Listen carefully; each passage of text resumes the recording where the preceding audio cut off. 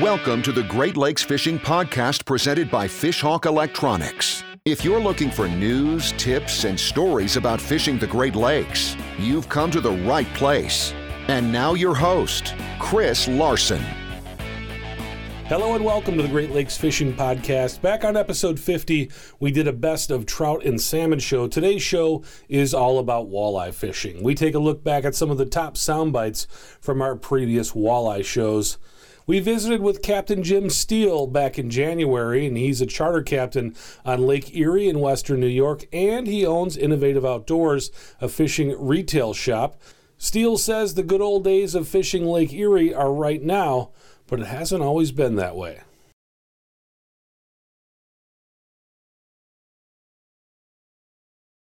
It's better than it ever has been. Right now you're talking estimated between 42 and 43 million fish right across the lake.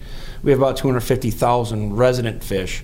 So the migration comes from the Western Basin to the Erie Basin, and then it moves back. But our resident fish that stay here is about 250,000. So that's still great numbers, which actually gives it, where New York has a closed season, that protects our resident fish compared to like Ohio and stuff like that. They have the numbers to be able to fish it all year.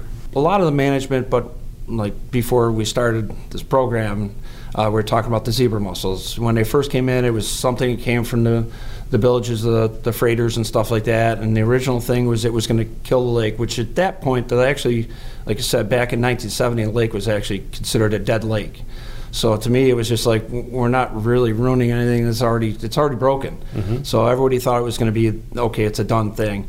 And you didn't want to eat the fish out of the lake. And then it got to the point where the zebra mussels started getting in there, killed off a lot of the vegetation, which was the bad vegetation, was holding all those chemicals and everything. There was mercury that they videoed on the bottom and everything else. And then all of a sudden it was almost like a shock. We're kind of like shocking your pool. It's that initial that kills everything off, then it started to rebuild. We started getting the weed beds back in, the bait fish were there, and everything started turning back around, and then we started getting more numbers, and the management started kicking in, and it's just been a boom. We just keep at records hatch, and the zebra mussels are pointed at the top like any other kind of crab style, clam style. So when the walleyes drop their eggs, they actually drop between the points of it, so they're protected from the fish that are trying to eat the eggs. So it's kind of a win-win situation with something that was supposed to be a terrible thing. So we went from 1970, a dead lake, to basically one of the cleanest lakes, the cleanest lake of the Great Lakes, but in the country, actually the federal government says it's one of the cleanest lakes all in the nation, which I think is incredible in 50 years. I mean, I just hit 50 this year, so it's kind of like, well, I remember hearing it in the beginning, don't eat the fish. You can, then it went to one a month, and now you can have as many as you want. Yeah. So that's to me, it's incredible, and actually be able to be around the entire time is something, and we got the best of the best right now. To hear the entire conversation with Jim Steele, check out episode number 4. Steve Hurst is chief of the Bureau of Fisheries in the Division of Fish and Wildlife for the New York Department of Environmental Conservation. Hurst says the fishery that Lake Erie has become is partly due to a lot of hard work and research, and partly due to some luck and gifts from Mother Nature. We talked to Hurst back on episode 16. I don't have all the answers. I want to say a lot of it is, we've been doing some pretty cutting edge research to understand walleye. I don't know if you've tracked any of it, but we have what's called the GLaDOS system that's out in Lake Erie, and that's in a whole set of acoustic arrays that are throughout the lake. There's hundreds of them, all right? And we have transmitters in walleyes, and we've been tracking their movements, and we've learned a tremendous amount on walleyes and how to protect those and how to manage them. As far as why this burgeoning population, we've had 3 great year classes, all right? Why we've had 3 great year classes? Well, a lot of it can be environmental, just everything comes together, right? And it's beautiful because as a fisheries manager, you can usually ride 1 year class of walleye for about a decade, okay? But also, it just seems to be the decade of the walleye. I mean, to toot our horn for some other fisheries, Chautauqua Lake, just to the south of us here, phenomenal walleye fishing. Oneida Lake, we've had another good year class of fish come off. So it kind of just seems to be like the decade of the walleye. Captain Ross Robertson owns and operates Big Water Fishing, a charter outfit based on the southwest corner of Lake Erie. You can also find a ton of great fishing information on his Big Water Fishing YouTube channel. Robertson says the key to consistently catching walleyes on Lake Erie is boat control. Just the other day I was out there and I did use my kicker, but we had a south wind. It was blowing 25 miles an hour. So we were probably a mile offshore. It was rough as a cob. And if we didn't do that, the boat was going to dogleg. And, again, I'm not out there for pretty points, you can tell here, but, but it doesn't matter what you think you would need. The reality is when you're doglegging, one side of the boat is not going to be consistent because now we change how those lures are pulling on one side. Don't believe me? Try it. So by running the kicker and my bow mount just the other day, literally I think it was 2 days ago, together, I was able to kind of keep a straight track and also follow the contour. We seem to be getting bit in a certain depth level there better. So boat control is everything. Maybe you're using a drift bag because you want to slow down and not speed up. All of these things, there's never, just like everything, people think that there's a silver bullet answer, and there's not.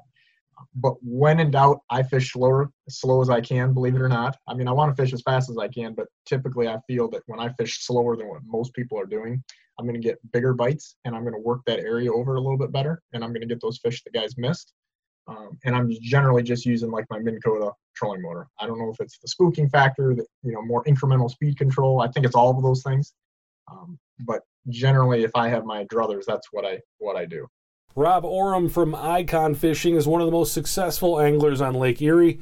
His favorite technique is trolling with worms. Back on episode 19, Oram detailed how he builds his own worm harnesses. I make them all the same. I've gone to 20-pound test fluorocarbon. I prefer Seagar. I use number 2 fast grip hooks, and I use 6mm beads, and a number 5 Colorado blade. And what I usually do is 6 or 7 beads, and then I put my clevis and my blade on. Why the Colorado blade? It spins. I like the deep cup ones. You can go slower, a little bit slower with them, and still get a good spin on it. Been the most effective for me, the number 5. So that's like my go-to, and I use it all year round here. Captain Lance Valentine's online fishing school, Teaching Fishing and Walleye 101, is helping anglers catch more fish all over the world. Valentine also runs a charter service. One of Valentine's favorite waterways is the Detroit River. The Detroit River flows into the western end of Lake Erie and has a legendary spring walleye run. It's my happy place. I get a chance for 50 days after the craziness of show season to go, and all I have to worry about, and God bless my wife for this, all I have to worry about for those 50 days is fishing. I get up in the morning, I run a house with 2 of my fishing buddies, I go to the marina, I take a group out, I have lunch, I take a second group out, I have dinner, I go to bed. My whole life for 50 days is immersed in fishing. I can't think of a better place to do it than the Detroit River. Easy fishing, hands-on fishing, right? So you actually have a rod in your hand, chance to catch the fish of a lifetime. Every time you set the hook, could be 11, 12, 13, 14, 15 pound fish that are there, and lots of 2 to 8 pound fish. So I can't think of a better place to be able to do what I love to do, teaching people how to fish in a place where they can catch a lot of fish and have a good time doing it. We talked to Valentine on episode 37 about building a fishing game plan. His 8 steps to catch more and bigger fish is hugely popular on video and on the seminar tour. So what I like guys to do is once they figure out those top 3 things, location, how deep water, and how deep the fish are. So now you know where to put your baits. I want them to put multiple things there. So let's say they caught a fish on a 3-inch skinny crankbait. I want them to put a 5-inch fat crankbait at that same location at the same depth. I want them to put a spoon in that same location. Maybe I want them to run, if they're running at the right speed, maybe a crawler harness. So instead of 6 of the same thing in different colors, I want 6 different baits, because now what you've done, you're fishing over the fish, you know they're aggressive, you know they're active. Now you're giving them 6 choices, because sometimes that bait we catch our first 1 or 2 fish on isn't the best bait for the day. There may be something completely different. So I usually so a great example, Deep Little Ripper is a little 3-inch, skinny, long, skinny bait, 3 inches long. If I catch a fish on that, my first response is to put out a 6 or 7-inch bait on the other side of the boat. So now I've given 2 different profiles, right? Mm-hmm. And now I'll catch 2 or 3 more fish on the little one. Now I know I need to stay. Now I've just eliminated some size things. Now I can go through my box and put shad-style crankbaits that same size. I can pick a spoon that same size. I've kind of dialed in the size, but now I'm giving them different options. Going through fish one time, catching fish and going back a different speed. Can you catch more or bigger fish a little bit faster, a little bit slower? Adjusting your speed is easy. Putting different style divers. We're out here in Dunkirk and we have to get down 30, 40, 50, 60, 70 feet. Well, a dip sea diver makes your lure look different than running that same lure at the same depth behind lead core. So all those different options. I want you, once you figure out where the fish are and how deep you need to be, I want you to put multiple stuff in there. And then if you catch 3 or 4 more fish, you're going to be able to take some stuff out and say, okay, I don't need to worry about this today because they're not going to bite that. They like this kind of stuff. That's where 5 fish days turn into 10 fish days, 10 fish days turn into 20 fish days, is giving the fish a choice. Let them tell you what they want, because they'll definitely tell you. They'll tell you yes or they'll tell you no. No is okay. You just know you don't need to worry about that stuff anymore. Too many guys get a yes, and that's all they want to do is just catch those yes fish instead of getting to the best answer. Lake Erie is a walleye mecca, but it's not the only place on the Great Lakes to find walleyes. Captain Troy Peterson is known as Mr. Bluegill, but he's also a walleye expert. He calls the waters in and around Green Bay, Wisconsin, home. Green Bay is a well-known upper Midwest hotspot for several species, including walleye. He says finding structure is the key to finding walleyes on Green Bay. So a lot of the times, when guys are, fishing these big tournaments and they're looking for those trophy fish, they're concentrating and keying in on specific structure spots. A lot of big boulders, the size of, my boat, are areas that these fish will relate to. And year after year, guys pull these big monster walleyes off of those spots, whether it be trolling spinner baits or, casting shiver minnows or, rip and wraps or, any type of jig style bait or a fast action type of bait over those deep structure areas. That's kind of where we're at right now. But in the springtime, when we're first starting off, you've got all these tributaries that dump into the bay. So all those big females, some of them will come all the way down to the Fox River.